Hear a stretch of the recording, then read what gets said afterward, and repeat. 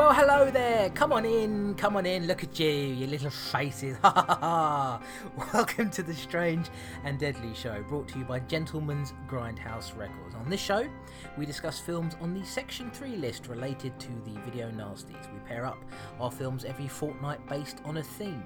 You can find out more information about all of our podcasts over at gentlemansgrindhouserecords.com, and you can subscribe on iTunes and via any podcatcher you might be using. And we'll give you that information again and also tell you how you can get your feedback and comments over to us at the end of the show. But never mind all that, it's episode 11. I always say I can't believe we've made it this far, simply because I can't believe that my co-host, who's sitting over there ready to interject, can, well, quite frankly, put up with me for as long as he has. Who have I got over there? You've got Tom Elliott. And you know what I can't believe, Chris? What's that? That, well, the Section 3 Video Nasties list is 82 films. We're on episode 11, 2 films per show. So that pretty much puts us there or thereabouts at the quarter mark. Yeah, I'm quite happy with that, really. Yeah, me too. I think this is, we're going to fly through this. And I know we've got a long way to go, but it just seems that this first quarter has flown. So I'm quite surprised by that. But anyway, how are you doing?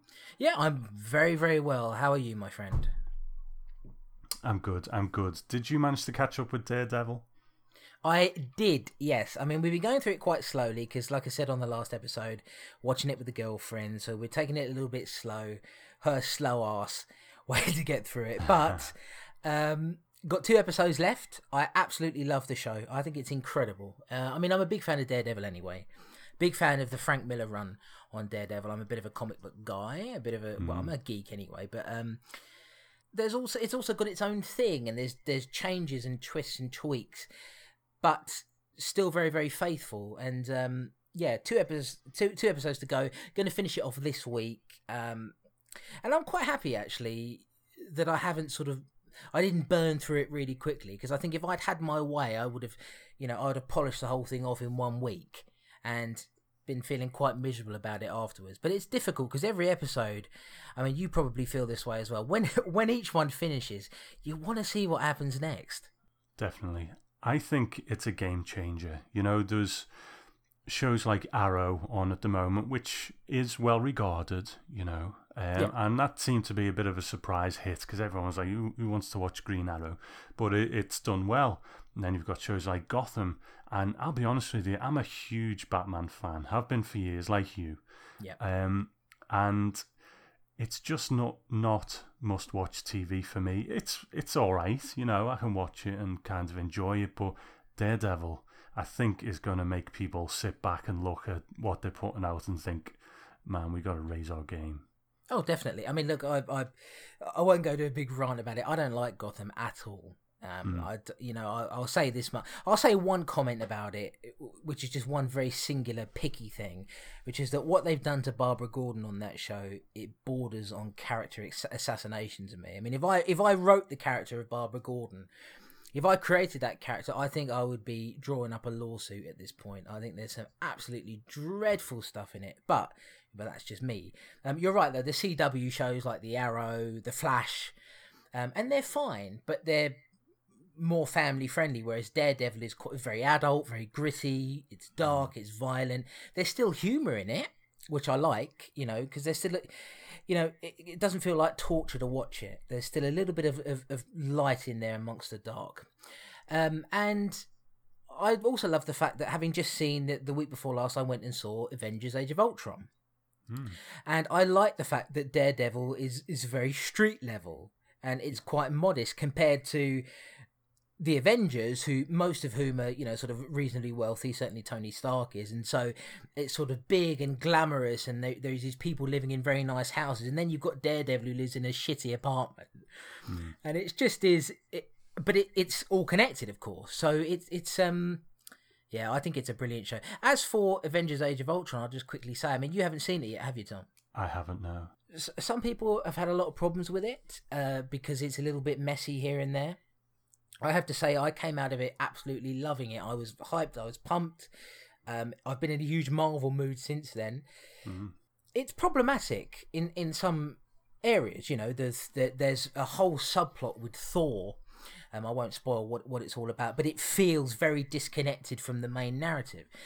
So there are issues like that. But in terms of big budget superhero stuff where it's epic and it's energetic and there's great banter, great humour, the special effects, Ultron is a very solid villain. You know, I think it really works. You know, is it as good as the first one? I don't know. I've only seen it once, but you know, I would say this: unless you're going in preparing to be disappointed, I failed to see how you would go in there and not come away, you know, having your breath taken away a little bit, because it's that sort of film. You know, it's just very big and epic and building, and it's building towards the Civil War storyline, of course. So there's some of that is set up in there. I think Captain America 3 will be better, but what we've got there is good. I enjoyed it. Yeah, good. Okay, well, we're not here to talk about Marvel movies, are we? So, shall we? Aren't we, Tom? Because you're absolutely right, sir, and I didn't mean to interrupt you there, but no, we're here to talk about. Well, we've got a double bill, haven't we? As we always have. Why don't you tell everybody what that's all about, Tom? Well, this is our first zombie theme. Now, it's not going to be our last. I think there's going to be at least 2 more shows devoted to zombies, maybe more. I haven't looked at the list lately.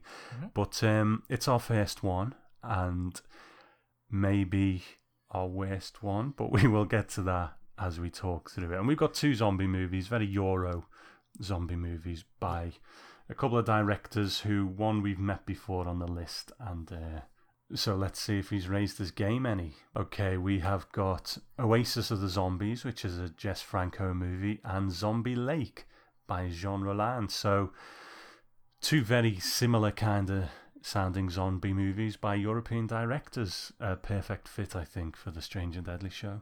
Absolutely, and also, as we're going to discover as we go through these films and tell you a bit more about them, there's an interesting connection between these 2 directors and indeed these 2 films. So, you know, if you don't know what we're talking about, you know, stay tuned and you will find out some information you perhaps didn't know already, because I certainly didn't know it before I put the notes and stuff together. So, Tom, why don't you tell me, because I'm dying to know. I bet you are. Tell me some more. Tell me some information, Tom. Tell me the story of Oasis of the Zombies, directed by our old friend Jess Franco. Okay.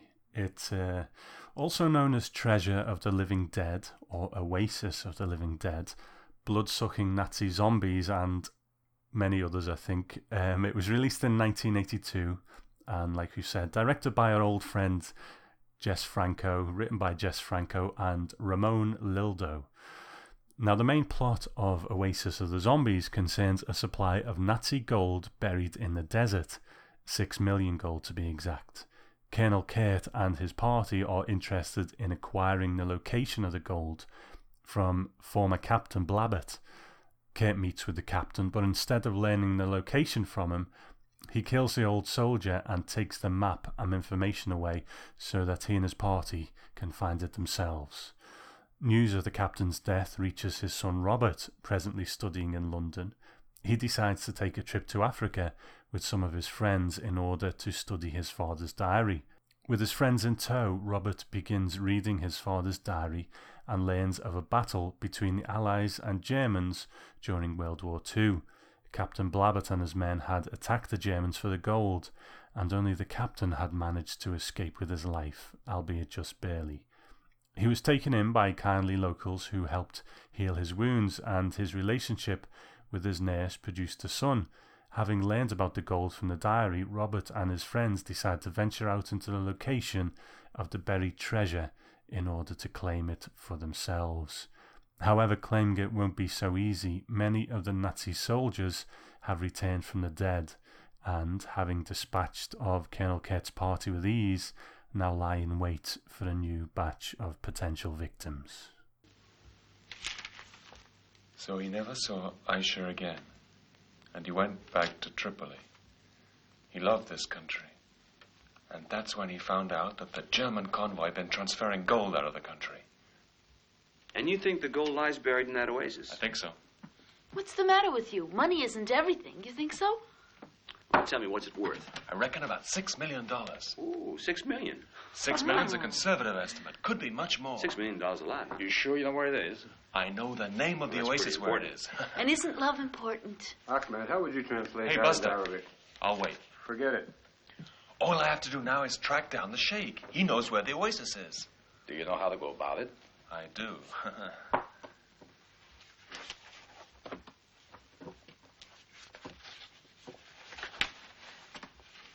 Here's Douar el-Boussouf. Douar el-Boussouf. Is that where the sheik is? He might be there. That's all I know. Well, let's go check it out right now before I change my mind. And we forget about our exams, right? Exams don't stand a chance against $6 million. We could wait till the term's finished and make it over then. That'd be just swell. Let's get rich like right now, shall we? I inherited just enough to pay for our trip over and a bit. Are you coming then? If you want me to. I would have failed my exams anyhow. How about you? I'll follow you. $6 million. $6 million. So, Chris, our third Franco movie. What do you think of this one?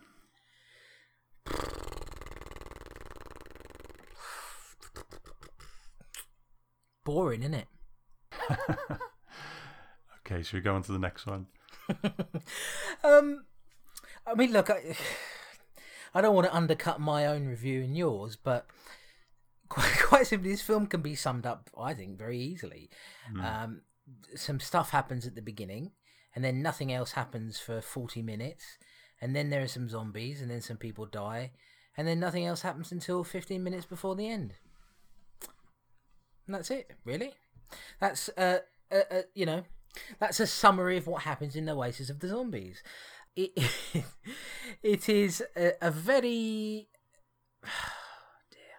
you know, I'm sorry if I sound like I'm struggling to find my words. In fact, there's lots of stuff going on in my head. It's just very difficult to order it properly so that I can tell you about this. I don't think it is as a general opinion of the film. I don't think it's his most inept film. I guess quite a lot of people disagree with that. I mean, certainly from the feedback we've gotten since we announced that we were doing this one, and people have sort of have watched it to try and obviously catch up with us. It seems like this is the one that is like the least of the two that we're covering on this show, and I yeah, it's very difficult to say which one of these I would like the least, but it is. There could be kind of a cool idea here: zombies in the desert, you know, crawling out of the sand. I just think that it not very much happens really, and when it does happen, it's not particularly well done.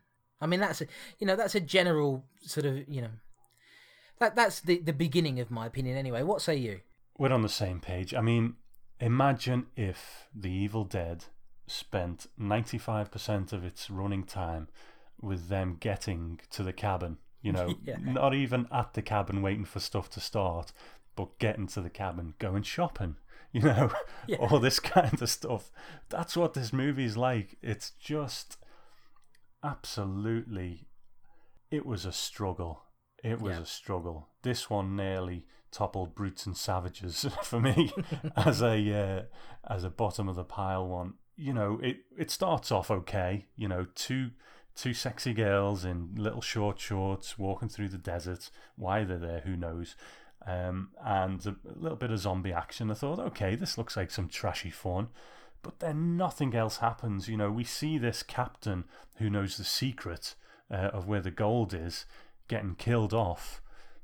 And then there's a flashback to him being there originally, which serves absolutely no purpose. I mean, it sets things up a little bit, a bit of backstory, but you don't really need to know. We already know he dies, so what's the point of it, you know? Yeah, it's rather pointless. I mean, like you say, it's a bit of backstory.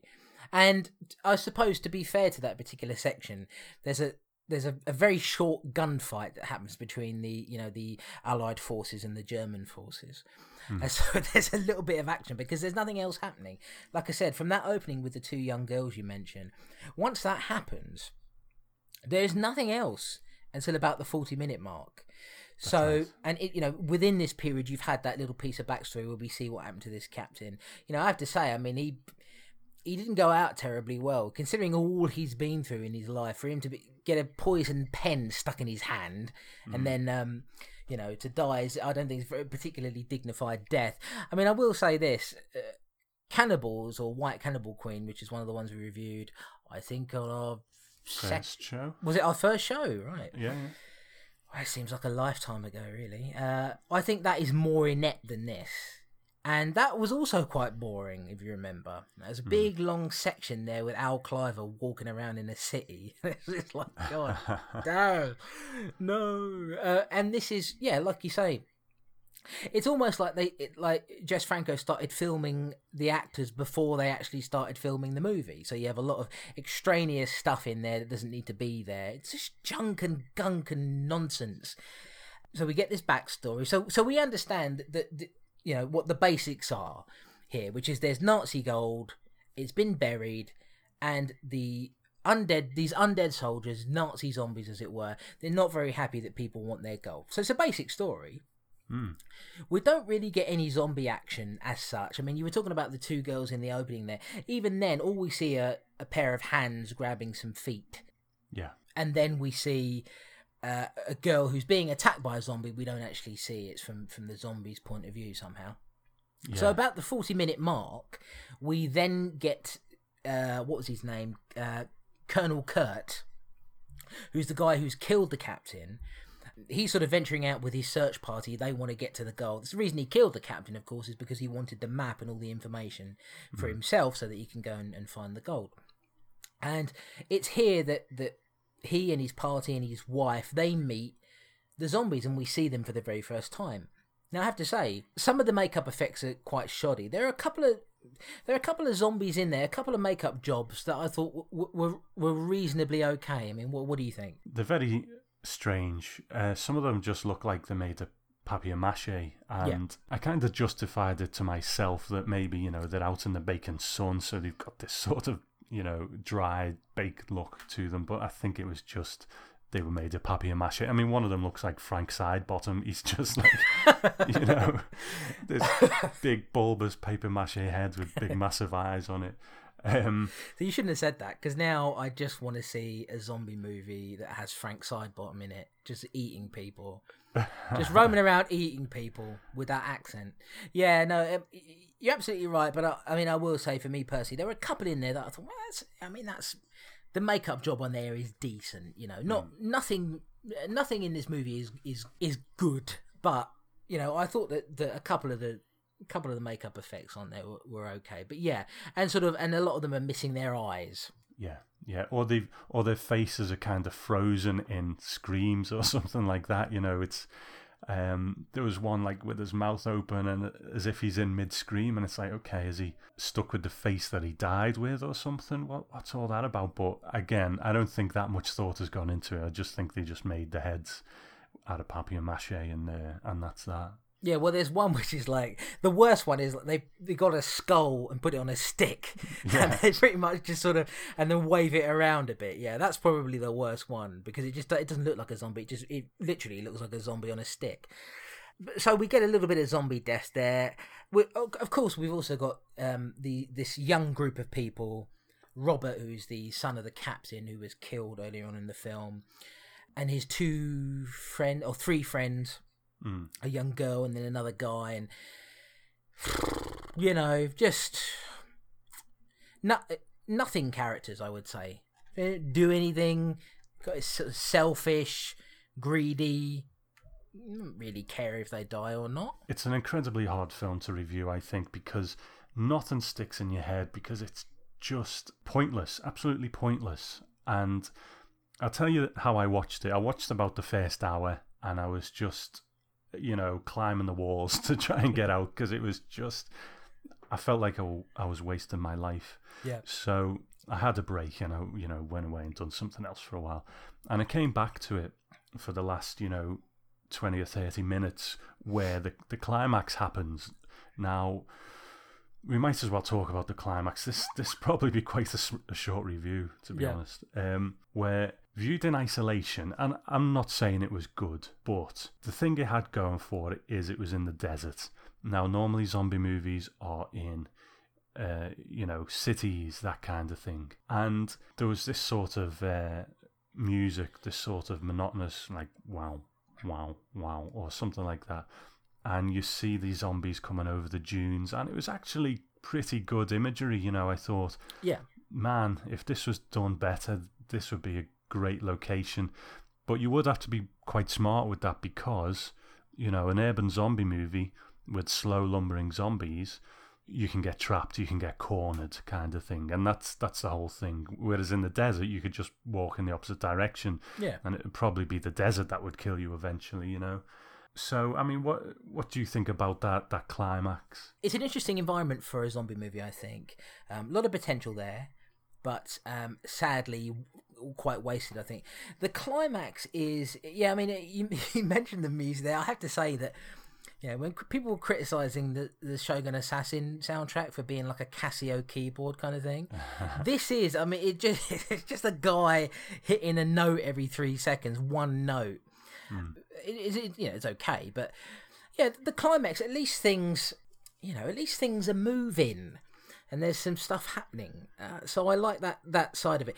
I don't think the climax, the plan that the characters have at the end is to take some gas canisters which are on their car, they call it a truck, and so then they sprinkle, of course, the gas around them. And then they light it so that there's like a ring of fire around them, and then that's going to prevent the zombies from coming near them. Instead of getting on the car and driving away, which I don't think particularly makes much sense. At first I was thinking, okay, well, I don't know, maybe the car stopped working or something, but it hadn't, because at the end of the movie, the spoilers here, folks, the two characters that do survive, they're driving away on the car. So, my first thought would have been, not... let's take the gas canisters off and make some fire. My first thought would have been, I'm going to get in the car and drive the fuck away because I'm in the desert. And if I drive to another part of the desert, the zombies aren't there anymore. So, there was that thinking going on. Very strange kind of finale to this, really, because what happens is the zombies, of course, as they do, they come in and they massacre almost everybody. Except for two characters, Robert, who's of course the son of the captain, and his, I guess, love interest in the movie. And they end up surviving. And what happens is they use fire and they kill a bunch of the zombies, and there is still a lot of them left. And I guess at some point, because they can't get through the fire, they just give up and disappear. And I literally mean disappear, like boom, they're gone. It's very strange, isn't it? Like, there's no real explanation. I don't think I've ever seen that before. Zombies just, normally they'll stumble away somewhere. Well, there's a bit of that in City of the Living Dead at the end, isn't it? But yes. Just going back to our climax, they're all sort of huddled together in the desert. They can see the zombies a mile off, apart from the odd one that comes up through the floor. Yeah. And so it is like the equivalent of that scene in Austin Powers where Austin Powers is driving a steamroller at a guy extremely slowly and the guy stands there screaming for about 30 seconds. That's what this is like. They're all just huddled in a circle screaming and, trying to get gas canisters, making a circle. And it takes a while, you know what I mean? And you're absolutely right, because they just got in the truck and drove away. Yeah, but and like you were saying, I mean, they see them coming a mile away. They've got forever to get away. I mean, really, they've got so much time. They could have got in that car and driven away before the zombies had even made it there. So nonsensical. Anyway, at the end of it, the two surviving characters, they get found by this guy who's the same guy who rescued Robert's father, and his daughter is Robert's mother. I know. It doesn't really beg much explanation other than that, really. It is just... And so then it ends, really. Not terribly gory, I have to say. There's a little bit of blood here and there.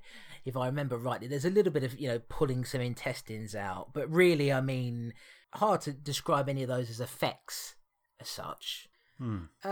Yeah, I mean, what do you think about this in comparison to White Cannibal Queen in terms of, which of the two is the more inept?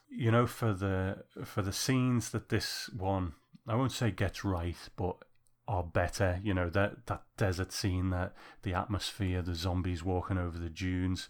If you trim the movie down to about 10 minutes, I'd probably, think it was all right. Whereas while White Cannibal Queen was shit, there just seemed to be a bit more going on, even though it was dreadful as well. I would probably take White Cannibal Queen over this one. Yeah, I mean, it's got Al Cliver in it. So I think that in itself is a strength.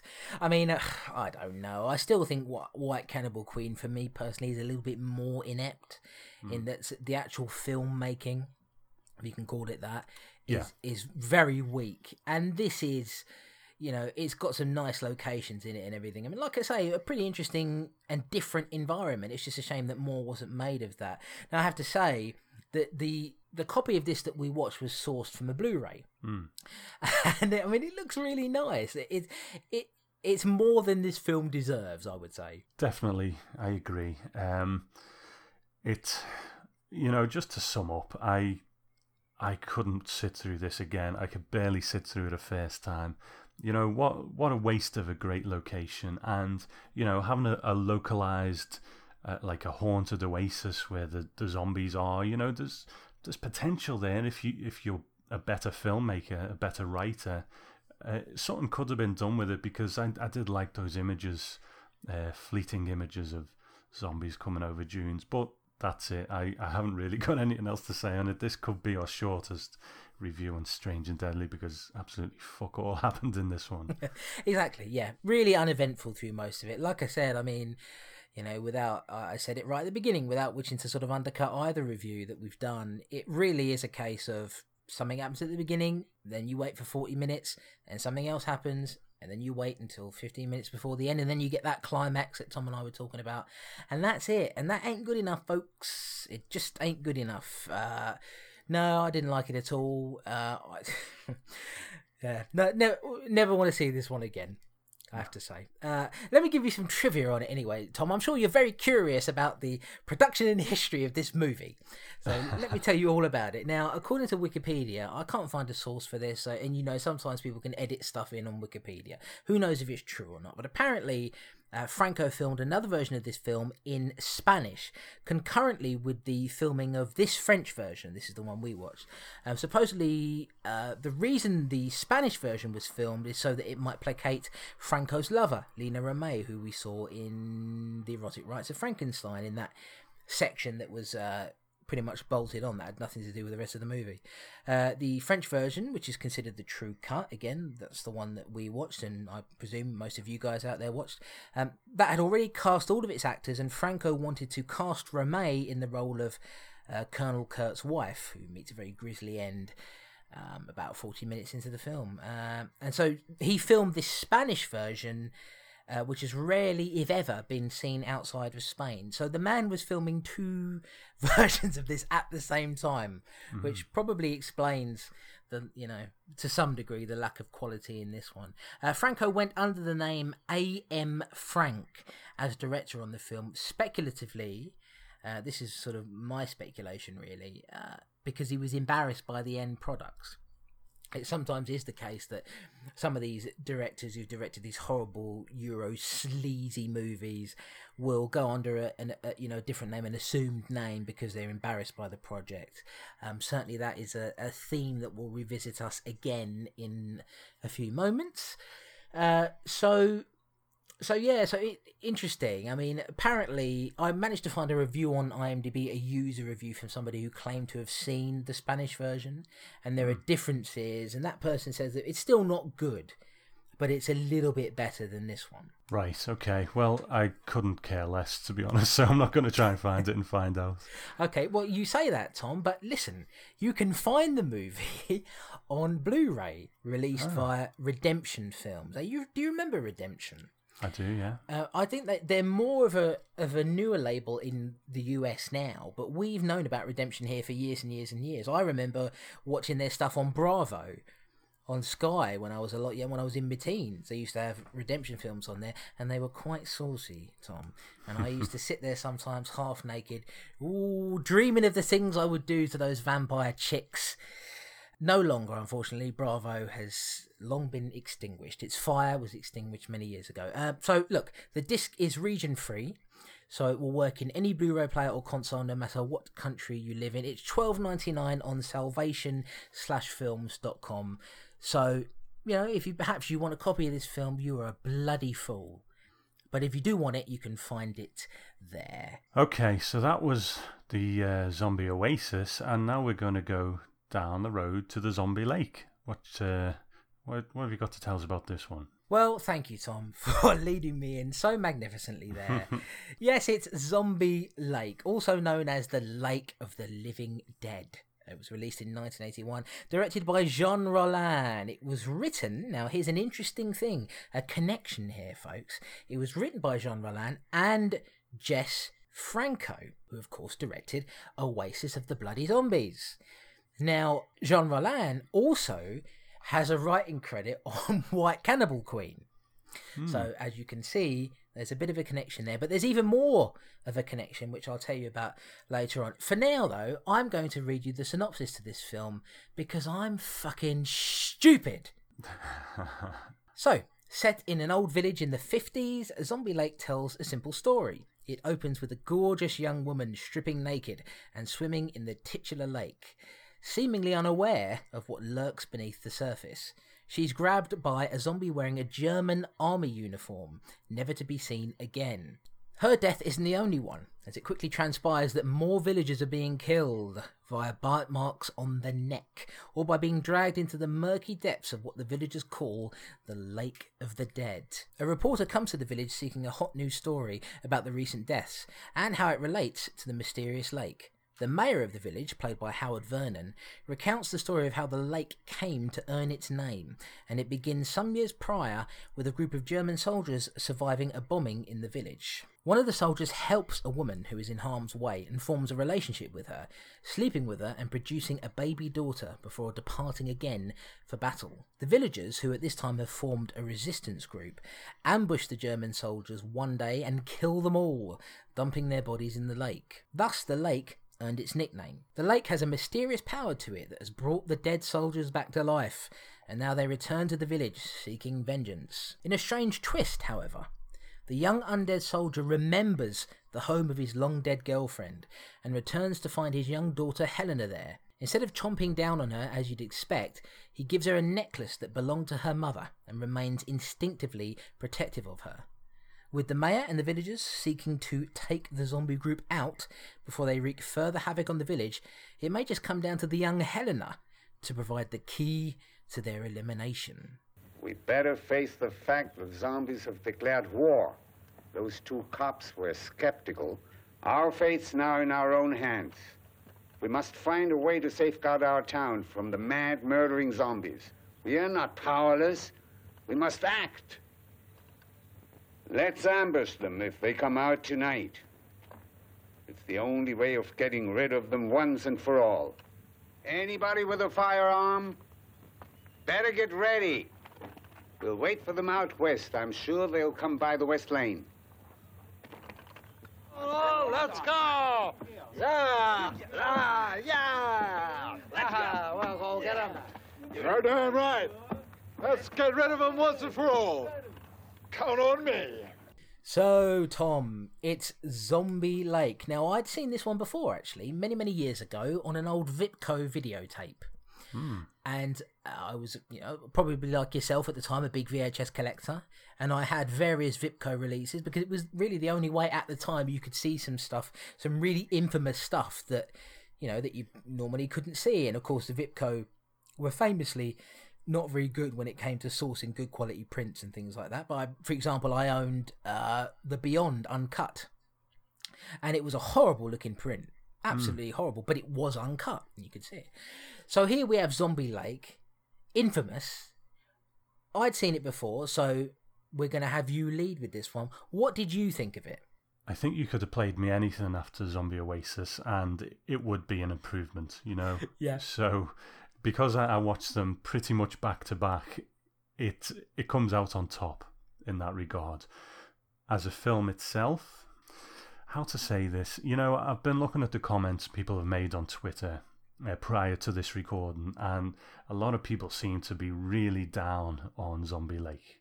And I won't go so far as to say it was good, but I thought it was just shy of okay. And it's a strange one, really, because you look at anything in this film in isolation and it's rubbish. It is rubbish, but it's just got a trashiness about it that I kind of liked. You know, talk about erotic movies last time. There's more eroticism in this one than both that we did last time. So I'm not going to say it was a good movie, but there was some interesting things which I will get into a bit deeper as we go along. But it was a bit of sweet relief after Zombie Oasis. Still pretty boring. I'm going to say that about it. But there was some bits in there that just raised it a bit, which we will get into after you give your kind of overall thoughts. Yeah, well, it was nice to be able to actually see it, because on the Vipco video, of course, the print was horrible. And there were so many, you know, dark, flickery bits, whereas this was, you know, again, sourced from a Blu-ray, so it was really, you know, a very nice-looking version of the movie. I mean, look, it's rubbish. When I saw it the first time, I absolutely hated it. Now, I have to say, look, watching it again, I'm not going to sit and pretend that because I can see the movie a lot better now, all of a sudden I've changed my mind. I mean, you know, it's interesting to me that you say that on Twitter you've seen people are quite down on it. I've actually seen the opposite. There have been a couple of people I've talked to on Twitter who actually seem to really have liked this one. And for me, that I'm not going to say that I like the movie. I think it's quite boring. I think it's a very shoddy piece of work. But when you're following up Oasis of the Zombies, you know, you can only go up from there, really. It takes something extremely, you know, it just takes... I'm making myself laugh thinking about bits from it, you know. I think it would take a work of extreme ineptitude to be worse than Oasis of the Zombies. But it's not good. I mean, it's a bad movie. And the makeup effects... I mean, let's talk about the makeup effects, first of all. What they've done is they've slathered a bunch of young guys in some green paint. I think these have got to be some of the worst zombie makeup effects I've ever seen. Possibly, yeah. I don't know. They didn't grate on me that much because I was very much in that trashy place, you know. There's one at the end as well where you can see he's sort of pulled this rubber mask over his head and his hair's sticking out from underneath the back of it. And I don't know whether they just thought in them days, well, you know, it's not going to be that clear, you know, but now we live in the digital age where everything's crystal clear. But yeah, they're not great, but they didn't really offend me that much, to be honest. It was more the pace of it that was the problem for me. I mean, this is the problem, isn't it? You know, there are a lot of bad zombie movies out there. I don't understand why. This is one thing I've never understood about people who make bad movies. If somebody gave me a bunch of money to make a movie, I'm not going to say that I would be better than anybody else because I don't know. I've never made a movie. But one thing I can say is if I haven't got much money and I'm not particularly talented, I'm going to at least try and make something that's very entertaining, because it's like I've always said, a movie can be bad, but if it's bad and boring, that's, for me, that's a lethal combination, you know. I mean, I own plenty of bad movies up there on my shelf I'm looking at now. By no stretch of the imagination could they be called good. But they move, man, you know, there's some energy. I think the problem with both of these movies is that they just have these long, boring sections where it's like, well, it's backstory, but it's not particularly good backstory, and so you're sort of stuck watching that, and you're waiting for the zombies to turn up, and then even when they do turn up, there's no gore. You know, Oasis of the Zombies was not very bloody. This is even less bloody. than that. So it is, when you watch a Fulci film, for example, you watch Zombie Flesh Eaters. Zombie Flesh Eaters is not quote unquote a good movie as such, but there's a lot of stuff happening. And the zombies look great in that movie. They look like they've crawled out of the earth. And when they kill somebody, it's graphic and there's stuff happening, and it's and you're like, ugh, you're sort of repulsed by it, certainly when you first see it.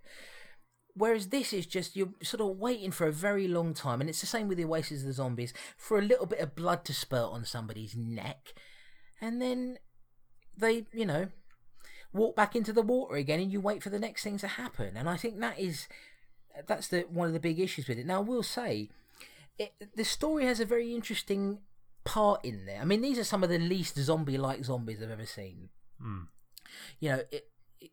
In Day of the Dead, George Romero made it look like a lot of work to be able to get a zombie to be somewhat intelligent.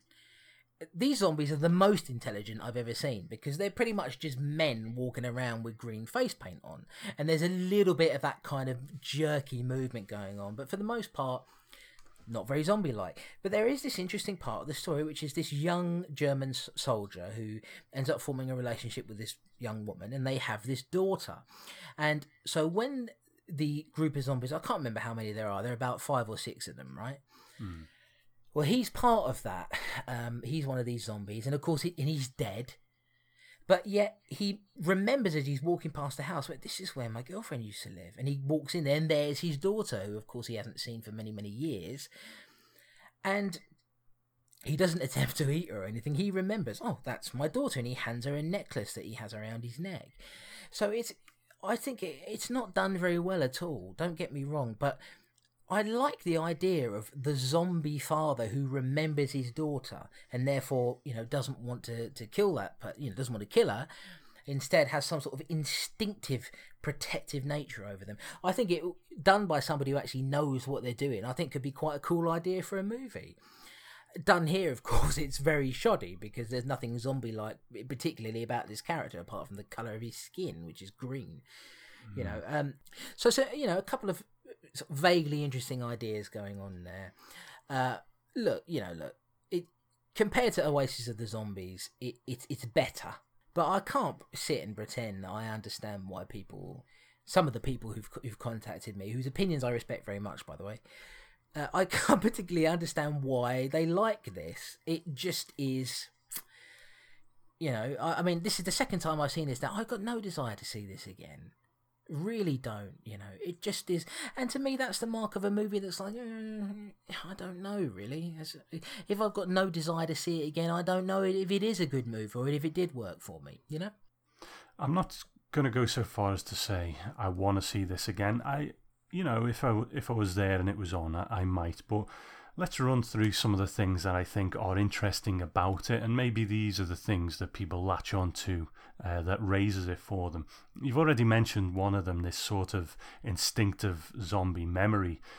Like you say, it's been done better by George Romero in Day of the Dead, but it's still something that I think can be really mined for a good zombie story. There might be some out there that I'm not aware of that do it, but I don't know of them. But you're right, something good could be made of that. And I also think, have you ever seen Colin, the ultra cheap British zombie movie?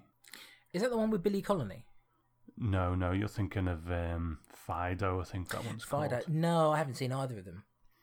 Well, Colin was it was made for ridiculously cheap, but it's about, there's a zombie outbreak and this young lad Colin becomes a zombie, and he's going about doing the zombie business, and the film follows him, and it's, for the amount of money it was made with, it's very, very good, and it's one of the best films I've ever seen for showing you that, well, this zombie was a person once, and it had people who cared for him. He had family who loved him, he's done all the things in life that we've all done, went to school and so on. Because zombies very quickly in these films just become cannon fodder. You don't think that zombie number 2 over there is somebody's mother, or someone's brother and so on. And again, there's a slight bit of that in this, where we see that this man, he was a German soldier, but he was capable of love and stuff like that, and he had a relationship with this woman. He was a Nazi, but as we know, in the war there was soldiers who they were fighting for their country that they might not necessarily have. I'm not going to get into all that anyway, but so it's an interesting thing as well, I think, knowing a bit more about this zombie and who he was and why he has this instinctive feeling. So that was one thing for me. Yeah, I have to agree with you. It is. I almost wish the film had been sort of built more around that, because I think that is something that's quite unique, I would say, certainly for the time. This was made in released in 1981. So, yeah, something quite different, I think. Yeah. Another thing I kind of liked was that, do you know where this was set in terms of geography-wise? Where's it supposed to be? Is it France or something? I would imagine so, yeah. I think it's supposed to be a French village in the 50s, yeah. Yeah. So the thing is, when the Nazi soldiers were massacred by the villagers, they were actually retreating. They were going to leave. Yeah. And the villagers massacre them and throw them all in the lake.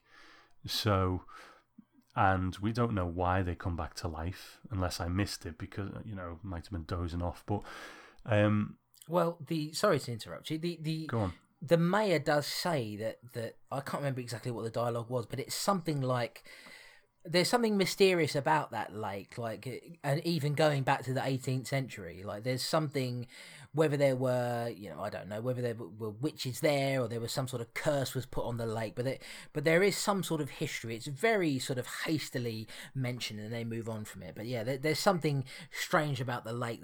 They sort of refer to it and then, they never go back to that again. So there is something that, yeah. So again, a different kind of take on the zombies. It's not an apocalypse. It's not world ending. It's very localized. These zombies are driven by sort of a vengeful spirit for what's happened to them. They were leaving, they got killed, and then now they're kind of back taking their revenge. It's like an old pirate story, Yeah. So I kind of like that as well. Again, could be done better, but interesting. Yeah, I can't disagree with you. I think that there are elements to this where you think, okay, I mean, if it'd been a little bit tighter, if it'd been made by a director who actually liked the project, which I'll explain why I said that in a minute. I think if it'd been made by a better director, I think that you might have been able to pull something out of it. But you've got to, guys, you can't just let it sort of language in this miserable pacing, and it happens a lot in these kinds of movies. Even I mean, look, whether people want to face up to it or not, I'm one of those people who, even if I worship a certain person or a certain thing, I never try to blindly worship anybody. John Carpenter's my favourite director of all time. The man's made some really bad movies. George Romero, I would kiss the feet of the man if I could. He has made some really bad zombie movies, particularly the last two. Survival of the Dead and Diary of the Dead I didn't like at all. But I'll say this for them. They move, you know what I mean? They move and they there's energy and everything, and it's not great and the effects are bad and everything, but so you've got to keep the energy up, guys, if it's and make it a little bit more entertaining and don't take yourself so bloody seriously if the story is is not particularly interesting. I think that's where I come at it from, is the entertainment factor of it. And it seems like I'm on one side of the fence and some people are on the other. Some people seem to find this really entertaining. I don't see it myself, but they're entitled to their opinion on it. I think for this, I think it deserves the reputation it has. It's considered to be one of the worst zombie movies ever made, as is Oasis of the Zombies. But when you compare the two of them, there's just a little bit more here. There is a bit more happening in places. And there is, like you say, there's just a tiny, tiny bit of heart to the story where there's none in Oasis. Yeah.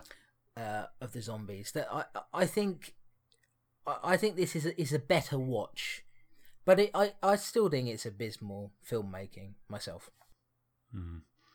I don't hate it as much as you. I won't even go so far as to say I hate it. I was very mildly entertained by it. Very mildly. You know, the things that I found interesting kind of just raised it for me. But, you know, I can't really say much more than that. It was a bit trashier, which was good. You know, the girl at the beginning, and, you know, the basketball team and stuff like that. That was all good fun. But no, I'm not gonna say any more on it than that. Really, it was better, interesting, but ultimately still a failure. Well, I mean, you took the words out of my mouth earlier on when you said that this film is more erotic than the films we watched on the erotic theme show. You know, the camper van full of the young girls. I mean, you know, it was put in there purely for titillation. Purely for titillation. And if sorry, go on. Well, I was just going to say, if you're somebody who's offended by that, this is going to be some of the most offensive stuff you're going to see, because, you know, they bring in these, I don't know, 5 or 6 young girls. They get totally naked. Yeah, Jean Rollan has no problem at all filming them from underneath as they're swimming in the water, so you see everything. Everything's on display. You know, it's quite, you know, exploitative, I suppose, in that way. But it's Euro sleaze, isn't it? You know, and I love a good bit of Euro sleaze for what it is. I would say, you know, and they're nice looking women as well and everything. You know, I'm not going to pretend that I'm not a red-blooded male for it, but it, you know.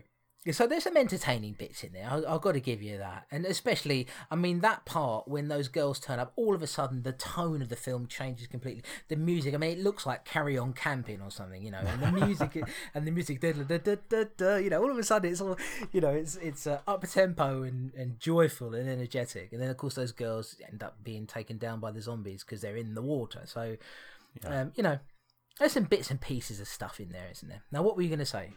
Well, I was going to say, old Jean Rollan is, he's always quick to get ladies naked in his films. I'm not an expert on his stuff, to be honest. I recall one called The Naked Vampire or The Nude Vampire, and it's very abstract, you know, and it's you know, nudity wall to wall. He was very much a guy who had no problem putting naked women in his movies for the whole thing sometimes.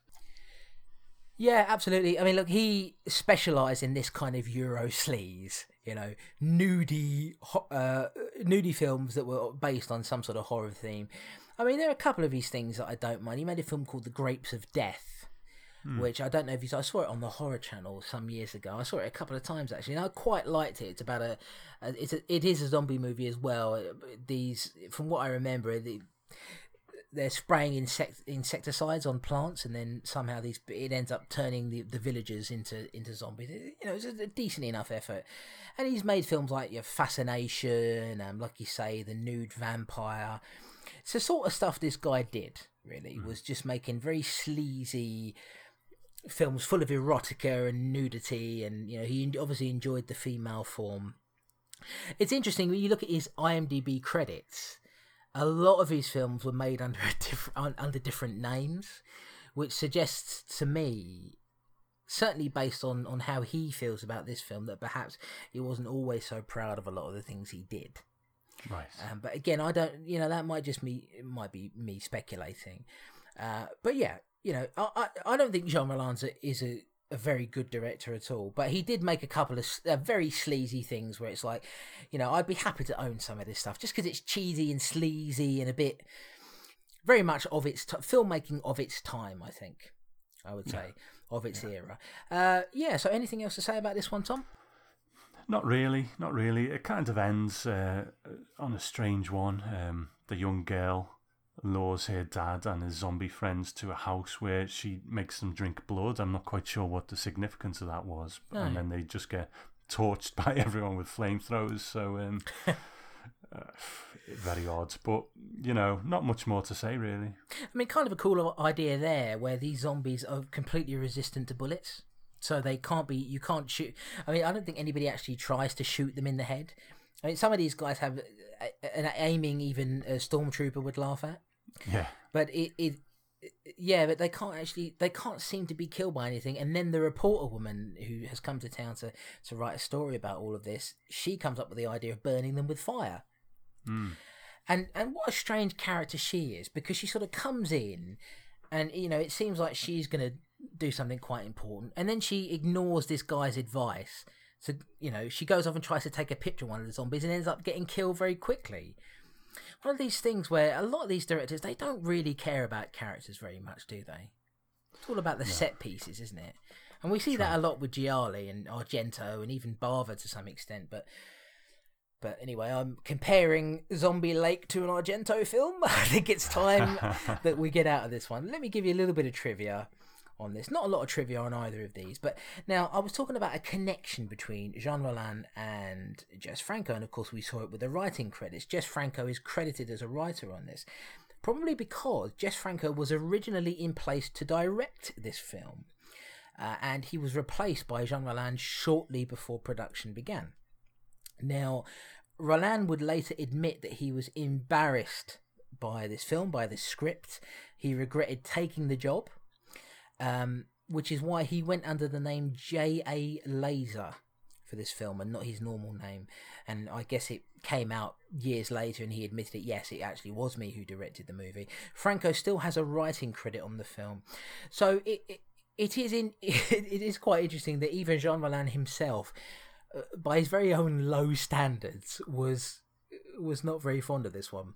And one final piece of trivia here, again, cementing this interesting connection here, is that if there are similarities with Oasis of the Zombies, they aren't just on the surface. Much of the same crew worked on both movies. So I would imagine Franco had his own crew, of course, that he used on Oasis of the Zombies, then came to work on this one, but then was replaced by Jean Rollan and they kept the same crew. So effectively, this film was kind of shot with most of the same people who worked on Oasis of the Zombies. So that is interesting because thematically they're quite similar, aren't they? I suppose, yeah. But I think from what we've seen, even if it's just minor, I think I'm in the Jean Rollan camp. I think it's a bit better than old Jess. Oh, absolutely. And I will say, without a doubt, I think I've liked more Jean Rollan stuff over the years. You know, I'm not saying either one is great, but I think Jess Franco has... I think they both got a lot of clunkers in their filmography. I would say I've been a bit more entertained by some of Rollan's stuff. So look, guys, if you want this movie, and it seems like, again, based on some of the people I've spoken to on Twitter, they like this one more than Oasis. But like Oasis of the Zombies, Zombie Lake is available on Blu-ray from Redemption Films, and it's a region-free disc as well. The release cost $12.99, the same as Oasis of the Zombies, and you can grab that from salvation/films.com. So I guess Redemption Films has been kind of releasing some of this Euro horror recently on the Blu-ray format. I had a quick look at we're not affiliated with them, by the way. I'm just telling you where you can get it.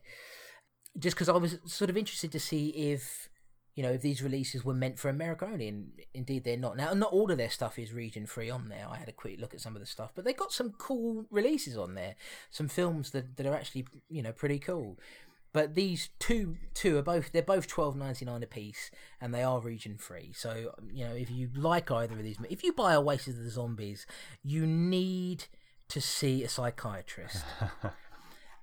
You know, get in touch with me. I'll sort you out, dear boy. That sounded a bit pervy, didn't it? I didn't mean for that. So that's it, guys. That's the end of our reviews of these two masterpieces of zombie cinema. Tough one this week, you know. Just to be so bored, it's hard to really muster any kinds of enthusiasm for them to, you know. And we've had bad films on the list before where they've just been so shit that I've wanted to talk about them, but these were just so, you know, Zombie Oasis especially, just so dull. I almost bored myself just talking about it. Oasis of the Zombies, you mean? Yeah. You said a Zombie Oasis. Whatever. I love it when, and you displayed this same behaviour on the last one. We were talking about the erotic rise of Frankenstein. I love it when you don't give a fuck anymore. When you're just like, oh, whatever. I don't care anymore. I think the thing for me is, I like a bad movie when there's loads of stuff happening. even if it's all really bad, because then you can sit there and go, oh, and do you remember when this happened and that happened and this happened, you know? Well, Firecracker was case in point, you know. Even though that was quite dull, there was still some things where you could say, oh, remember that was funny. Yeah, I mean, you know, the whole knife play sex scene was, yeah, it's really something you can talk about. It's a real highlight. And unfortunately, these don't really have any, you know, major bits that we can talk about. But there you go. I mean, look, not our best zombie double bill. I think we probably have another bad one to come. But we do have a Romero double bill to come as well, because for some reason they decided to put 2 zombie masterpieces on this list. For some strange reason, it doesn't really make sense to me. So hey guys, it's not all bad, but I am sorry. I want to apologise to everybody for those of you who were forced to sit through Oasis of the Zombies. You have our extreme apologies, but Tom and I didn't make it, so you know. There is that. Right, so it's time to get to the feedback section. Now, Chris Brown, don't have a frown, because we're about to play your feedback that you left for us. Of course, Chris, whenever he can, which is most of he's only missed a couple because he was busy moving, has left us some audio feedback talking about these 2 movies, and we're going to listen to that right now. Hi chaps, it's Christopher Brown here. Just giving you some feedback on the 2 films you've talked about today. I think it's fair to say that I am a bit of a Euro cine fan. You know, I had a bit of a cinema beast period in my early 20s when I was watching a lot of these kind of strange erotic horrors, and they're quite unusual and weird and feel a bit off. And Euro cine was really the home for a lot of this stuff. And Jess Franco is intrinsically linked with that time and those kind of films. But a lot of the stuff he created was awful, really awful. And I think when I say I'm a fan of Euro cine, and I've got a soft spot for it, people kind of look at me like I've got 2 heads a bit. But I think let me explain it by using these 2 films. First off, Zombie Lake, which is the better of the 2 movies, despite being completely inept in terms of how it's been put together. Shoddy, I think, would be the best way to describe it. The story itself is pretty basic, and it takes a long time to tell it. And it's very slow, and the special effects are just dire. I mean, the makeup on some of those zombies are awful. I had it up on a projector, and you can even on DVD quality, you can really see the fact that lad's just got green paint just coming off him because of the water.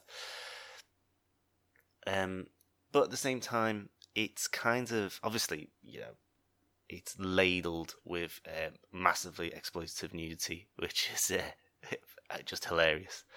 It's also got this weird tone to it and shift. Only in those films at that time and Euro cine films would any horror film finish with a young girl crying because of the death of her undead father. And that's not a spoiler, I don't think. But it just tonally feels so weird and quite avant-garde, and with like these really strange pretensions at art, despite the fact that it's just utter trash. And that kind of juxtaposition I always really enjoyed. Also, you've got Howard Vernon in the star role, who obviously people may know from Delicatessen, but also he was in Jean-Luc Godard's Alphaville, so, you know, quite highfalutin as well. I think he was in a Woody Allen film as well. But obviously, you know, he made his bread and butter as everyday money, just appearing in these trashy films for people like Franco. Obviously, this was directed not by Franco, but by Jean Rollan. But at the same time, I think it'd been lined up for Franco, and then he just didn't do it at the last minute. I think Rollan does a better job than I think Franco would have done, based off the other film on the list, which I think is the film that always gets thrown back at me when I say I like this kind of stuff, which is a Franco film. And Oasis of the Zombies is dire. I mean, really poorly put together, and it's Franco at its worst when he's bored and he just can't be bothered. and that plays out with this film definitely.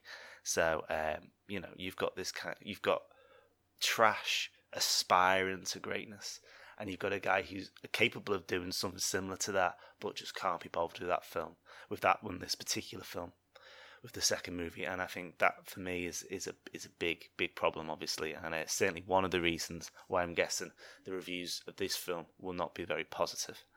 Anyway, chaps, thanks very much for indulging me with my feedback again. Take care, and I'll speak to you soon. Goodbye. I think I'm not exactly on the same page as Chris this time, but sort of. He said he doesn't like Oasis. I don't think anyone does. But he has an appreciation for Zombie Lake. And here's the thing, if someone came to me and said, you know what, I really like Oasis of the Zombies, or whatever the fuck it's called, and I would say to them, you're insane, But if someone came to me and said, I like Zombie Lake, like Chris has with his feedback, I can't argue with them, to be honest. I think, fair play to you. I'm not exactly on the same page, but I'm almost there. So, that's fair enough. I think you're both fucking stupid. No. Look, I can understand why you would prefer Zombie Lake over Oasis of the Zombies. I'd be lying if I said that I liked it. But I can understand his point of view on that, but he is determined to disagree with me about everything. That Chris Brown, he doesn't want to agree with me on anything. Yeah, the only thing he's agreed with me on, I think, is the Shogun Assassin soundtrack being good and lifted from that film and put on Naked Fist inappropriately. I'm not going to go off on that again. But other than that, yeah, I always like Chris coming in because he does have very different opinions to us most of the time. And so, and you get a different flavour of things, which I like. We shouldn't always be in agreement on stuff. But I can totally understand why he just hated Oasis of the Zombies. I mean, he sent us a tweet basically saying, Oasis of the Zombies is one of the dullest films I've ever seen. Thanks a lot, guys. So, and I have to admit, I did feel for him on that. So thanks, Chris, for sending that in. Always, such a joy that you actually take the time to do that and watch the films along with us. Definitely. Yeah, and again, sorry about that, Chris, but hey, you like Zombie Lake, so what the hell do you know? Now, let's move on to the next thing that we have here. Tom, we've got some tweets from Chris Ward, Horrorsmith on Twitter. Do you want to read those? Sure. He just quick ones. He says, you can have my feedback for the next show now. Zombie Lake is shit. And great opening shots of a naked woman swimming, then fuck all else for an hour. Can't wait to hear your thoughts. Yeah, see, I'm with Chris Ward a bit on that. I can understand, as though he didn't like it at all, Tom.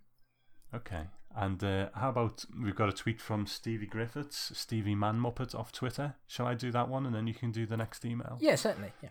Okay, he says, unrelated, but have you noticed most Doctor Who baddies are a zombie variant, slowly lumbering en masse to a singular goal? I can't say I've ever gave it much thought, to be honest. Possibly, I guess. Cybermen, very zombie-like, I suppose. I guess. Chris, any thoughts on that? I don't know. Why are you giving this man the time of day? He obviously was on heroin when he wrote this tweet, Tom. Quite clearly. Look, I don't watch Doctor Who at the moment. Not because I don't want to, I just haven't gotten around to it. So I used to watch Doctor Who when I was a kid. But if we're talking about I guess he's talked about the most recent Doctor Who, and I haven't, apart from some of the Christopher Eccleston episodes, I haven't seen any more of it. So I can't speak to that, really, to be honest with you. I would imagine, based on the sheer breadth of choices you have there's so many different Doctor Who baddies, that there must be somebody in there who's a bit zombie-esque. Great, thanks for that, Stevie. And next we have an email from our old friend Victor in America. Yes, and I will read that for you. He says, greetings, gentlemen. First and foremost, I want to say welcome back, Chris. It's good to hear you and Tom back in action once again. Cheers to you, good sir. I hope all is well. Now, I had intended on writing a long-winded review of each film, but there really isn't much to say. Zombie Lake was the better of the two, in my opinion. There were a few moments where I caught a few of the actors blinking when they were supposed to be dead, which I found amusing. Can't say I noticed that myself, but I'll leave Oasis of the Zombies alone because, well, it's just terrible. That's all I've got for today, gents. Keep up the great work, and I look forward to many more episodes to come. Your friend in the States, Victor. I think we pretty much agree with everything you said there. Yeah, definitely. I didn't see the blinking either, but I'll take your word for it. Yeah, we've got an email here from Gore Blimey, good old Gore on Twitter, and I have to say, I don't want to embarrass him too much, but he sends me a private message now and again just to see how I am. And I think that's really, really nice. Very, very sweet of him to do that. So thank you very much, Gore. I wish I knew what his real name was instead of walking around calling him Gore. I'm Gore, okay? Gore Blimey, all right? I'm the Gore boy, or was anyway. I realise calling myself the Gore boy when I'm nearly 32 is a bit weird. But, you're not the Gore. Anyway, sorry, I'm going off on a tangent there. Why don't you read the email from Gore Blimey, Tom? Great to hear you'll be talking about Zombie Lake. I couldn't resist commenting. After all, it's one of my favourite zombie movies of the 80s. Wow, I wasn't expecting that. Okay. He says, I know, but let me explain. We have a group of Nazis who get killed by French villagers and thrown into a lake, and many years later they return. I have no idea why, just as I have no idea why the lake seems to have had white tiled walls with exit signs and lane markings. The zombies emerge from the depths in their surprisingly well-preserved uniforms, with green faces, pink hands, and stuck-on plasticine eye deformities, and off they go in search of local villagers to cuddle, especially the local ladies who are unable to run fast because their clothes keep falling off. We notice the zombies' curse doesn't seem to rub off on the villagers, which is more than can be said for the green face paint. Highlights have to include the cavorting couple in the barn with their terrible-looking nylon wigs, the blood-squirting eye injury where we can clearly see the plastic tube supplying the red liquid, and the mayor's parlour where we get a good old look at the crew and filming equipment in a big ornate mirror, especially as they obviously realised their error, and instead of reshooting, they kept it in but simply threw an old sheet over the mirror for the next scenes. Nice. So what's the appeal of Zombie Lake? Well, all the things I've just mentioned for a start. Surely you can't dislike this one, Chris and Tom. It's so ridiculous, it's almost a classic. But the most implausible thing of all about it, what on earth was it doing on the Section 3 Video Nasties list? Fabulous podcast, guys. It's always a real pleasure to listen. You make my drive to work so much more enjoyable. And that's from Gore Blimey, goes by the name Double Agent 73 on Twitter, and his blog is called goreblimeyblog.com. You see, the way Gore speaks about it, he speaks about it the same way you speak about something like Pieces, the fun, trashy, silly shit, but fun. And, great. If he appreciates it in that way, that's great, but it never really went that far from me. It was more like the shit things were just shit, and obviously I disagree with what Gore's saying, but I appreciate where he's coming from. If it works on that level, it works on that level, but it just didn't come through that way for me. Yeah, I mean, I love it when people are passionate about things. So it's great to read that. I mean, he says here, so surely you can't dislike this one, Chris and Tom. I mean, I did dislike it. I don't. Yeah, he lists all the things that he personally finds entertaining about it. And when you read it on paper, it sounds great, but then actually watching it, I'm not getting that feeling of being entertained from it that he is. I mean, the way he speaks about it, it makes it sound as if it's something fun and trashy and energetic, like Return of the Living Dead, for example. And I'm not seeing any of that there. I still found it to be quite boring, and I don't know, just one of those things that perhaps wasn't quite for me. And he says here, what on earth was it doing on the Section 3 Video Nasty list? Well, what is anything doing on the Section 3 Video Nasty list? Why are two of the best zombie movies ever made, Night of the Living Dead and Dawn of the Dead, why are they on the Section 3 list? You just don't know the thinking behind these things. They make a lot of sense, really.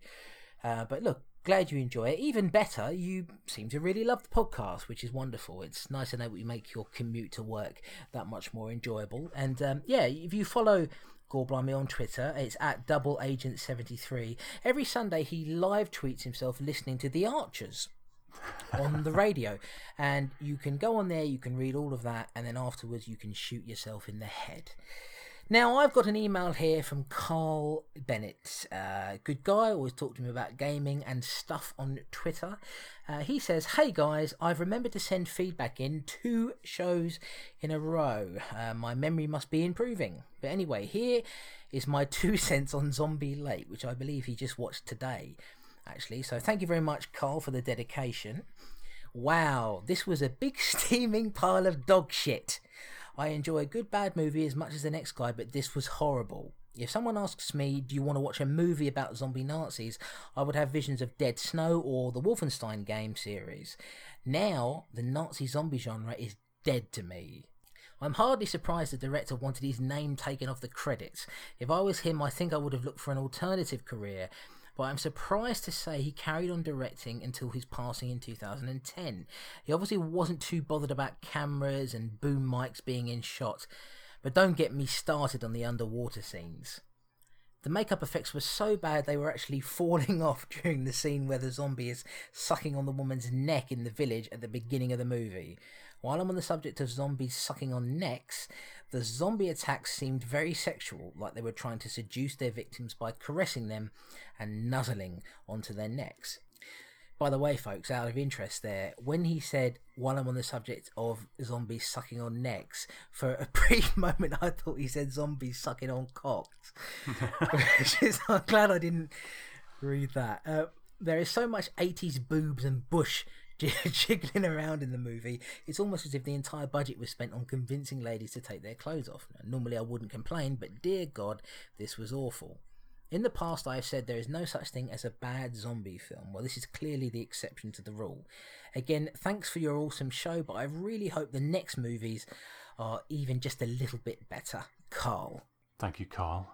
It's funny, isn't it, how Zombie Lake has really got a spectrum of opinion on it, you know? You've got Chris Brown, who likes it in a sort of academic sense, you know?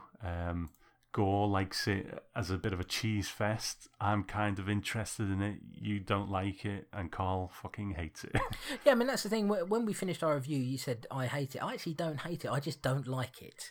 But there's a bit, I mean, he's vitriolic about it, man. He hates it with a passion, and you know, brings up, I think, some good points about it. I mean, he said on Twitter that the Nazi zombie genre is dead to me now, you know, and I don't know that, you know, I wouldn't be too put off, Carl.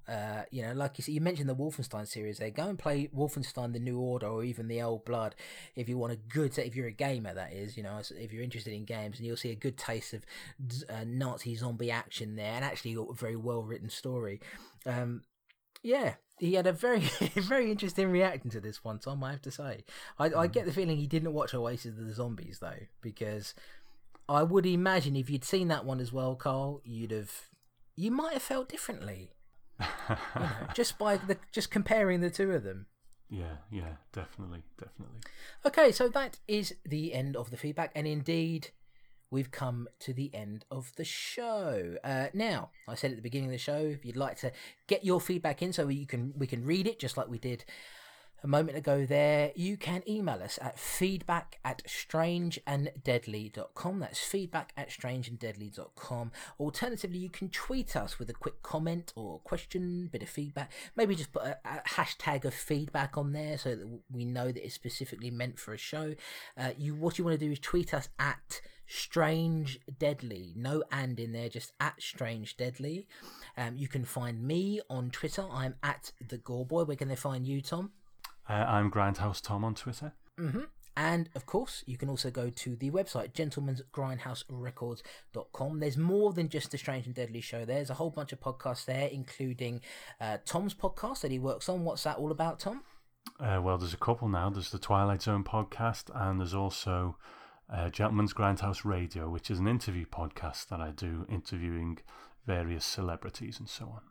Yep, so if you want to hear that, and of course you can also hear my old show, Gore Boy Radio, The Golden Oldies. They're all on there. Well, they're not all on there, but Tom's putting them up every fortnight. So if you want to hear some All shows that are recorded some 6 or 7 years ago, you can go on there and hear those. Of course, they're all available on iTunes, on different podcatchers. So as long as you can type in Strange and Deadly, type in Gentleman's Grindhouse, Goreboy, Twilight Zone, whatever you want, and you're going to find them on there. You can subscribe to them very, very easily indeed. So, Tom, what have we got in store for the listeners on the next episode? I'm looking forward to the next one. Not just because this week has been so terrible, but we're getting to the kind of really trashy, kind of grimy films that we like, and it's a theme of women in captivity. Now, it's a funny old genre, that one. How can you say you like a genre like that and be a modern man? We'll kind of have that discussion, I guess. But a couple of films. We've got Abducted, which is also known as Schoolgirls in Chains, and Hell Prison, which is also known as Escape from Hell. So I'm really looking forward to these. Yeah, me too. Very different for us. We're sort of, for the next 2 episodes, we're moving away from horror altogether. And you will see that on the episode after the next one. Again, a very different sort of, actually, very completely different sort of theme for us. So, this is the last horror-centric episode for a while, but don't worry, we'll be back to it eventually. But yes, on the next episode, really looking forward to that. Something very different. I think they're going to be quite sort of sleazy and very Grindhouse-esque, I think. I would say. I think that's what we've got to look forward to. So yeah, Abducted and Hell Prison. It's a women in captivity theme. You guys, you may struggle to find these ones because they are very obscure. We've always said, and this sort of goes back into the feedback side of things a little bit. If you are somebody who perhaps you don't feel like writing in because you can't see these movies, you can't find them anywhere, you can write to us about anything you like. It doesn't just have to be the movies that we're covering on a particular episode. So if you feel like, hey, you know what, I always wondered, I wonder if Chris and Tom like this particular genre, or they like these particular films, or you want to tell us about a film that you like, or maybe a future film that's coming up, you can do any of that. You can, send your email there, feedback@strangeanddeadly.com. It doesn't just have to be about these films. So do bear that in mind if you're struggling to try and locate these ones, because believe me, Tom and I are struggling as well. Some of these films we've got coming up, they are very obscure and difficult to find. So we do understand, but we still would love to hear from you. Talk about anything you'd like. Absolutely, absolutely. Well, I think we'll leave it there. Maybe a bit of a short one this episode, but we'll see how it pans out. But keep an eye on the website. Me and Chris have been talking about some exciting stuff, and I think we touched upon an idea. We won't say what it is yet, that we're quite excited about, and potentially new project. So, keep listening, tell your friends, give us iTunes reviews. We always appreciate them, and we will see you next time. Absolutely. Bye for now, dear listeners. Bye-bye. Bye.